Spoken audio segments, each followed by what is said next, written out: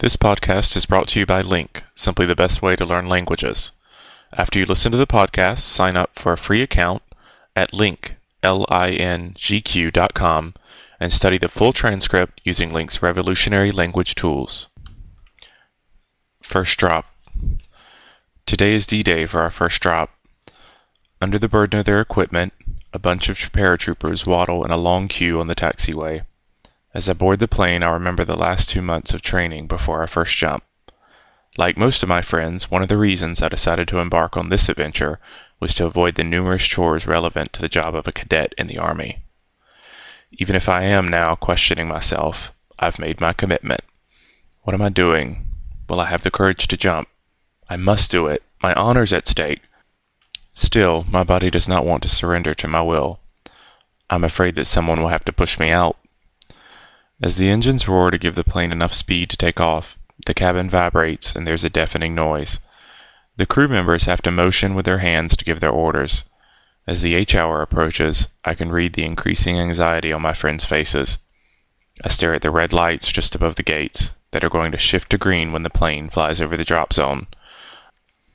I feel terribly nervous. My heartbeats resound inside my head.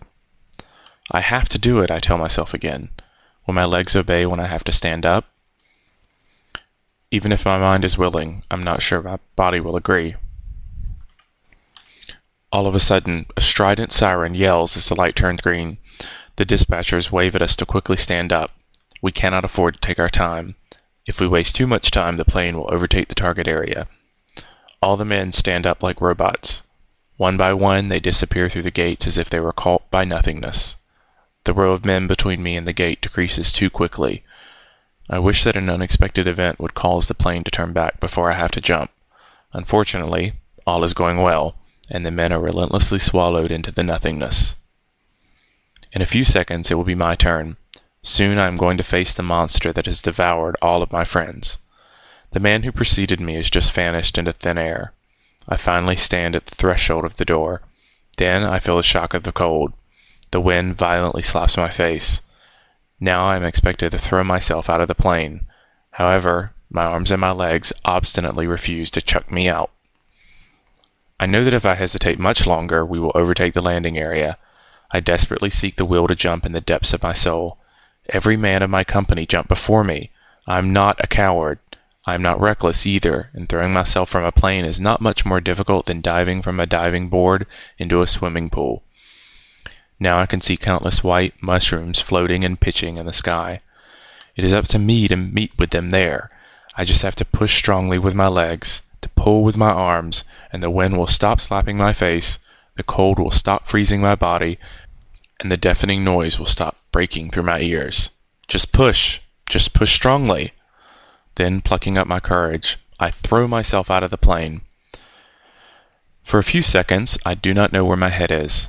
I do not know where my legs are, and I do not know where my arms are. For a few seconds, I do not know if I am dreaming or if I am awake.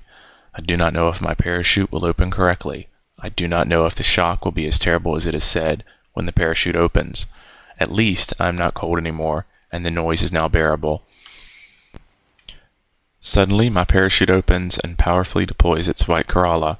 The shock is brutal, whereas the second before I was falling like a rock. The strap, which automatically opened my parachute, has worked perfectly. If it did not, I would surely have complained about it to my instructor. Now I am floating among dozens of mushrooms that are sparsely spread in the sky because of a capricious wind. What strikes me is that I am able to babble with my neighbors who are floating dozens of meters away from me, whereas just a few minutes before I had to yell to communicate with my closest neighbor in the plane. The slow descent is such a delightful moment. It will last 1 or 2 minutes before I land. I take advantage of this time to monitor the sails and parachute strings. They look good. Now the first parachutists are landing in a large field that looks particularly tiny seen from above. The landing is a tricky phase. Our instructors often told us stories about legs or ankles getting fractured during this critical phase. It is very worrying. To land safely, it is important to find a landmark in the landing area. Otherwise, it is impossible to accurately assess the altitude. A tree or a barn are good choices, but an ambulance is even a better one. I do not want to stick my neck out, so after a little hesitation, I choose the ambulance.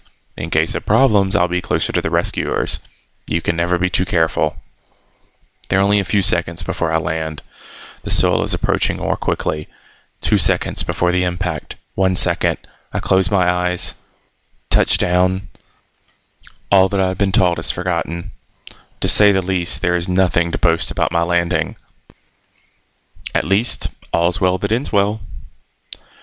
During the debriefing, I asked my instructor how many minutes he thought I took to make my decision to jump. He answered, "Man, it was not minutes, but seconds. I would say barely 2 seconds."